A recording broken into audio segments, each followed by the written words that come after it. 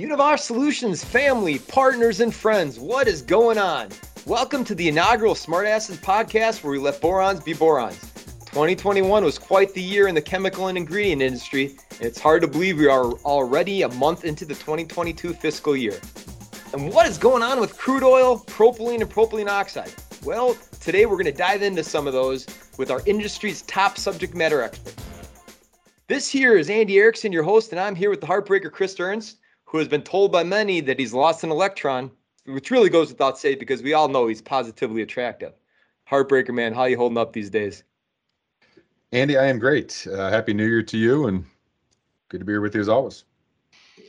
All right, so a little history on the Smart Acids team. Chris, the heartbreaker, and I started an internal podcast January 2020 with the goal to educate the business on what's happening within the chemical and ingredient market.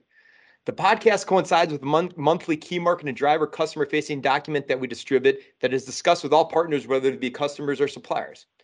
Well, with a little love from our communications team, we decided to share this magic with anyone who wanted to listen. So we're taking this podcast external. Therefore, all the information discussed and talked about today is relevant to market conditions at this point in time, and it is no way predicting or forecasting future events. If it were, both the heartbreaker and I would be in a different line of business, working on a beach half of the year and in a mountain chalet the other.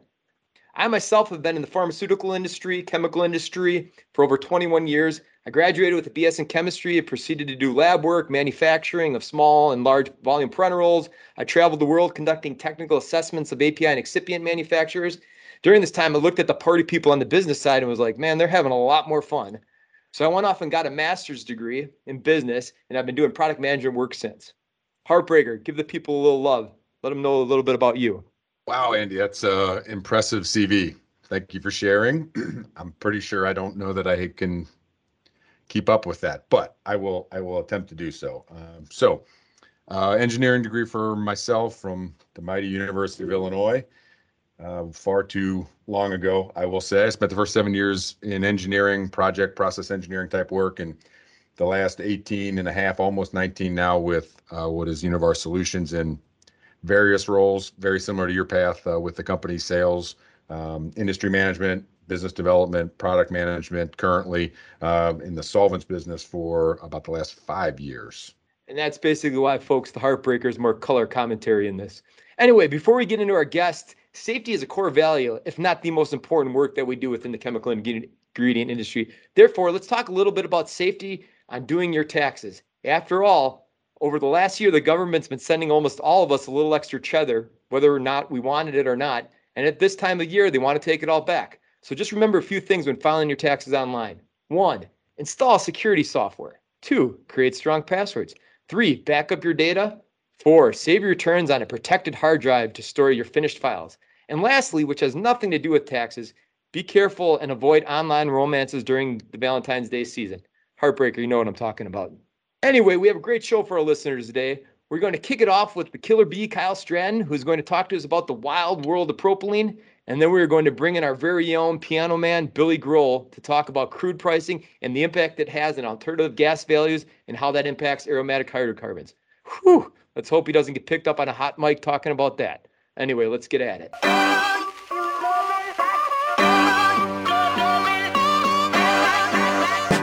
All right, we are super excited to bring in Kyle, the Killer Bee Stratton. The Killer Bee is a Michigan Wolverine grad with a bachelor's degree as well as a master's in business from Ann Arbor. His verbal skills tower over that of the layman. The rest of us are just plebeians swimming in his sphere of influence. Kyle, Killer Bee man, how you holding up these days? Not too bad. That was one heck of an update there, Andy. Yeah, you're welcome.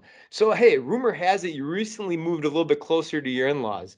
And we were kind of thinking, tell us one of your favorite things about your mother-in-law.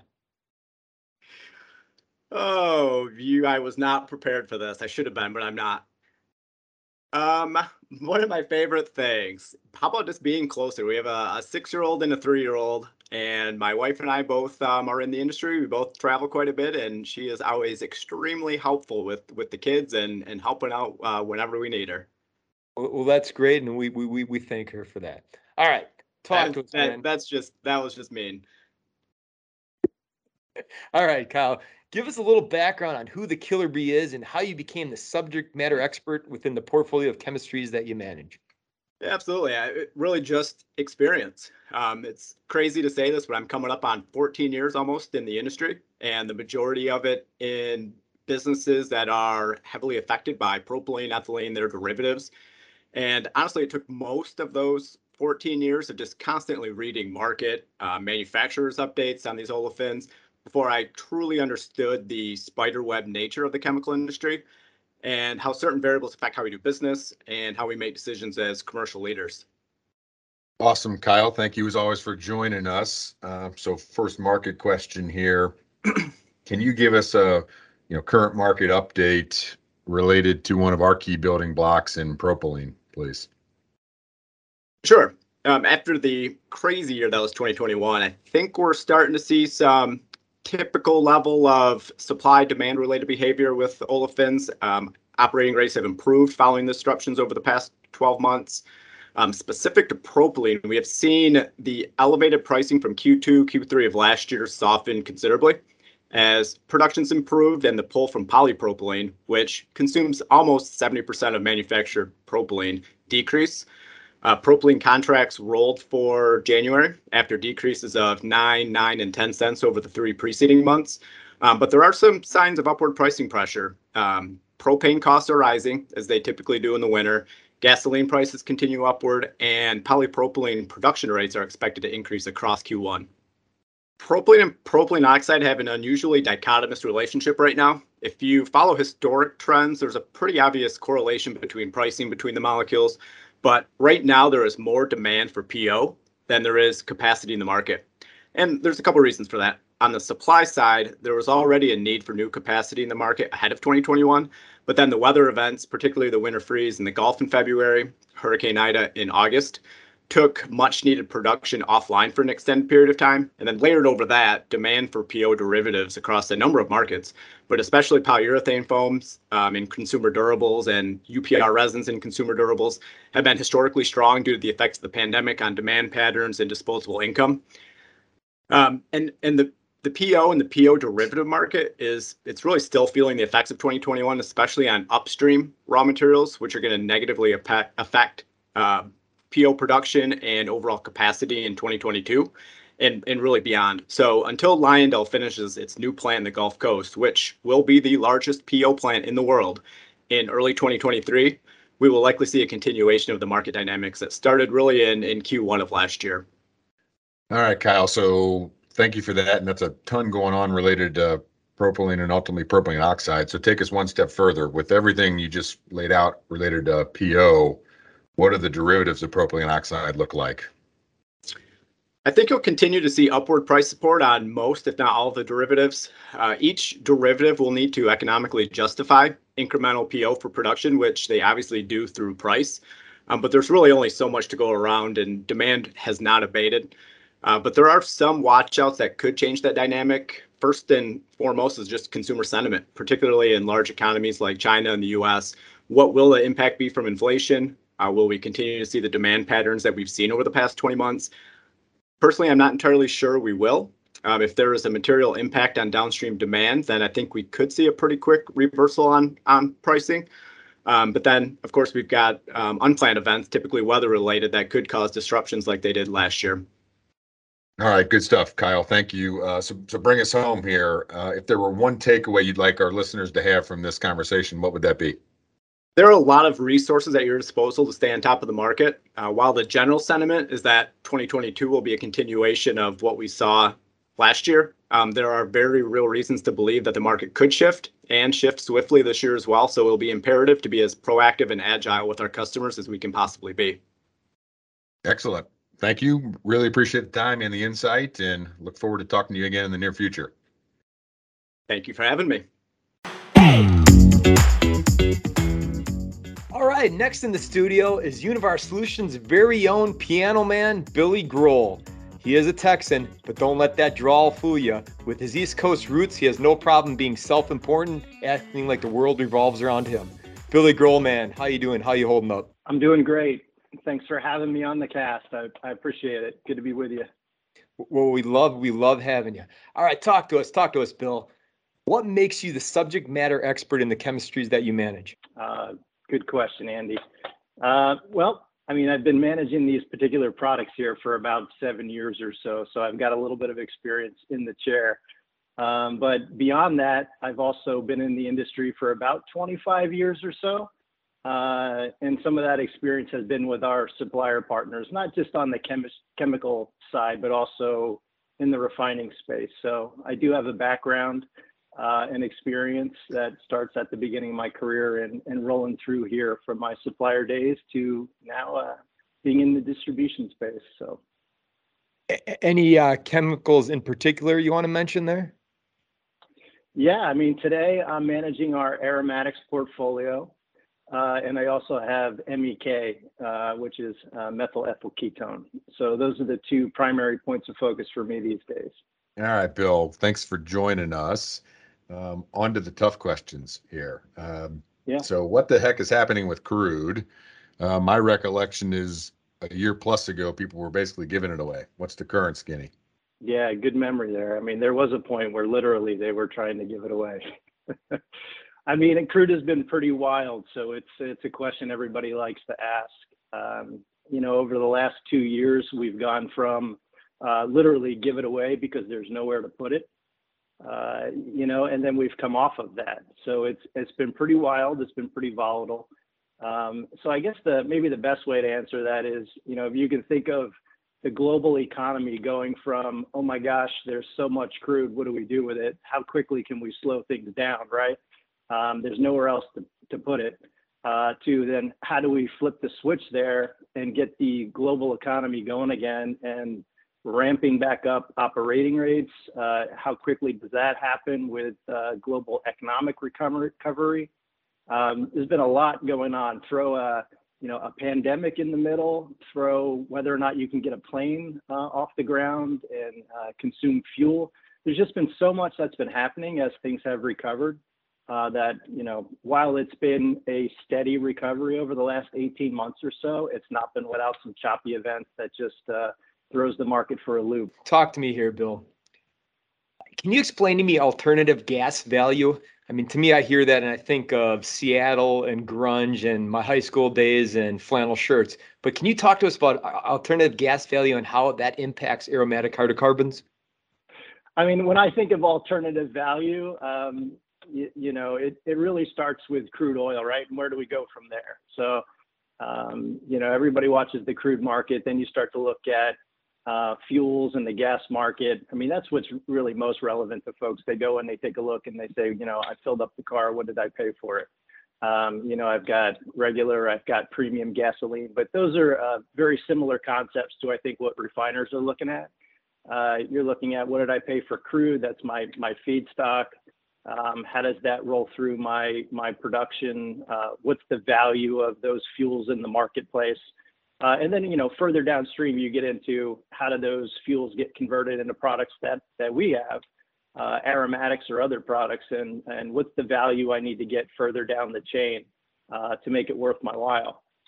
So that's what a lot of the conversation tends to be about. It's, you know, starting with crude, through the processing, and as you get further down the value chain, you know, what do I need in terms of a return so that it makes sense for me to make solvents, for example, and get those out into the marketplace. So I think producers, certainly refiners, always have a choice on where that molecule goes. And so they look at that alternative value, if you will, to help them make those decisions on what helps them meet the goals that they have for their own business. Could you almost give us like an example, like flow through like toluene and xylene and how that would flow? Yeah, sure. I mean, if you look at it, toluene is a pretty good example. If you look at what the barge market does for toluene, if you're in that space, you can sell the barge into the chemical space, or perhaps there's still octane demand in the fuel space. And so you have a decision to make. What's the value of selling that into the fuel space so somebody can blend it into finished fuels? Or what's the increment that I would need above that to make it worth my while to put it into solvents? So there's a couple of decision points along the way. It's not always after the fact. Sometimes it's the decision of saying, well, I'm going to extract this aromatic stream out of the fuel stream so that I can put it into solvents. Even before I do that, what's the value I need to achieve, or what's that alternative price point that I need to achieve to make it worth my while? Because just the extraction process on aromatics costs you something. And so I think there's a decision point to be made there. And then there's some decisions later on. Well, can I still sell it into the solvent space at that price? Because I still have an opportunity to back blend it into gasoline. So I think there's a couple of ways that folks will look at that. And those are the decision points that I think refineries will make along the way. Yeah, good stuff, Bill. Really appreciate the intel there. I'm going to switch gears slightly, I guess. Was hoping you could give us a little background on biodiesel, renewable diesel, and any trends you're seeing related to those. Yeah, sure. This has actually been a pretty interesting space over the last couple of years, from the standpoint of, just the renewable fuel standards in general. You've got maybe a good idea that would be to back up and talk a little bit about folks are most probably familiar or closest to what they see with ethanol into gasoline, as an example. You've got a certain percentage of gasoline that, it's mandated that you need some renewable in it, and that's where the ethanol comes in. Same situation here, really, with those type of standards in the diesel market. So you've got traditional petro-based diesel, and then you have biodiesel, which is really looking at non-petroleum based sources. So it's mainly, plant vegetable oil. Soybeans is a great source there. Also, once they're done crushing those soybeans, you're taking that oil and you're processing it into a diesel product, and that's where the biodiesel comes in. But if you look at over the last couple of years, there's a little bit of a trend, even going from biodiesel to something that's called renewable diesel. And both are bio-based diesels, but the difference really being in how you process it. So the traditional biodiesel that actually uses methanol in the process to get to biodiesel, that process, there are some limitations there in terms of the quality of product that you get and whether or not you can, how you handle it, the amount that you can blend into petrodiesel and still sell it. The switch to renewable, and I won't even say that it's a switch, it's kind of like an addition to. So there's still a huge market for biodiesel, but there is renewable diesel that's coming online because there is such a high demand out there. We're looking at billions of gallons of biodiesel in terms of the fuel standards looking forward. So there's space for both routes. But when you get into the renewable piece of it, it's a little capital intensive. You actually have to have an asset that can exclude the methanol side of the process and actually hydro treat that vegetable oil and get it right into a biodiesel. And the product that comes off of that process, while there's a high barrier to entry because you need to have the right assets to do it or build something from the ground up, that product is the same as you'd get from petro. And so it can go into the same pipelines. There's not a limitation on how much can actually be blended into the diesel pool. So a lot of the restrictions you get with the original, call it biodiesel route, you don't have with what they're calling renewables. So it's an interesting phenomenon. And so, what does that mean to me? I'm not out there trading, biodiesel, but it's interesting from the standpoint of, if you're a refiner and you're looking at, hey, I'm going to process this barrel of oil, I get so much gasoline, I get so much diesel, and that's really where the drivers are. Now you're introducing another source that's non-petro based that can get you some diesel. And so it tends to, as I think of it, my own opinion is it may over time change what those balances look like. How do refineries start to view operating rates? And, if you're running hard as a refinery trying to get diesel to support over the road trucking, but you're swimming in gasoline, well, maybe this changes things in the future. Now I have another route to get to get the diesel. And so does that change how they run traditional refining in terms of those operating rates? which then, I think further downstream may change what is available longer term into the chemical space. And does that change the dynamics or the return that refineries are looking for? Or does it change the operating rates that may make less material available for the gas pool or for the chemical space? So it's definitely something to keep an eye on and to see how that trend continues and how it impacts our business. All right, Bill, one more question and then a little game we want to play. If you wanted a listener to take away one thing from this conversation, what would it be? If I could take away one thing, well, the first thing is this is a great forum and the place to be. So I think anybody should aspire to get on the show. So I appreciate that. Second thing, I think, if I look, again, and it's my opinion, if I look at the short term, medium term, I think there is so much that's changing in the space right now. We've talked, we could talk about things like sustainability or just global macroeconomics, right? How fast is the world consuming crude and chemical products, and what does that look like moving forward? I think what we've learned and what we've seen over the last 18, 20 months is it's been highly unpredictable. The pace of economic recovery, whether it's political drivers or health drivers or environmental factors in Asia, all these types of things kind of come into the play of how much supply do we need and how much can folks consume and at what time frame. So I think volatility, while we see economic recovery, has been kind of steady. It's not been without some choppy moves up and down. We've seen crude swing $10, $15 a barrel in the course of 30 days, like it normally does that all the time, which, it really doesn't, right? It hasn't in our history swung that much, that often.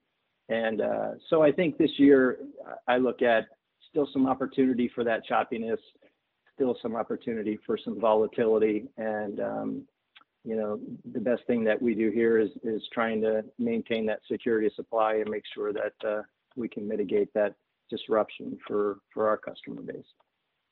Awesome. All right. You've been talking about mainstream oils, alternative gas values, renewable diesel, biodiesel. Sounds like you know all that. But what we want to know is, do you know your rock? We're going to give you the name of some artists, and you got to let us know if they're rock artists or alternative rock artists. Couple softballs out of the gate. Billy Joel. Okay. I guess I'd go with rock artist. Bill Grohl. Definitely alternative. Radiohead. Alternative. The Mamas and the Papas. The Mamas and the Papas. I'm just going to go rock. Linkin Park. Linkin Park. Not a bad place to visit, but alternative. Bare Naked Ladies.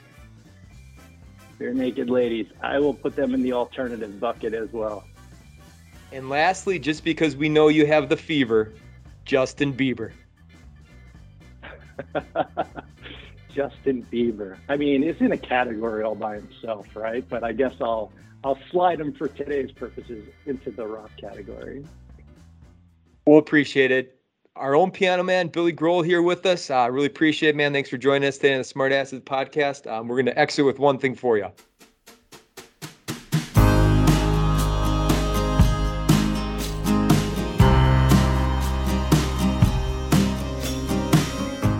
The Smart Assets, breaking things down for the chemicals and food ingredients market, one boron at a time. Smart Assets is part of the Univar Solutions Podcast Network.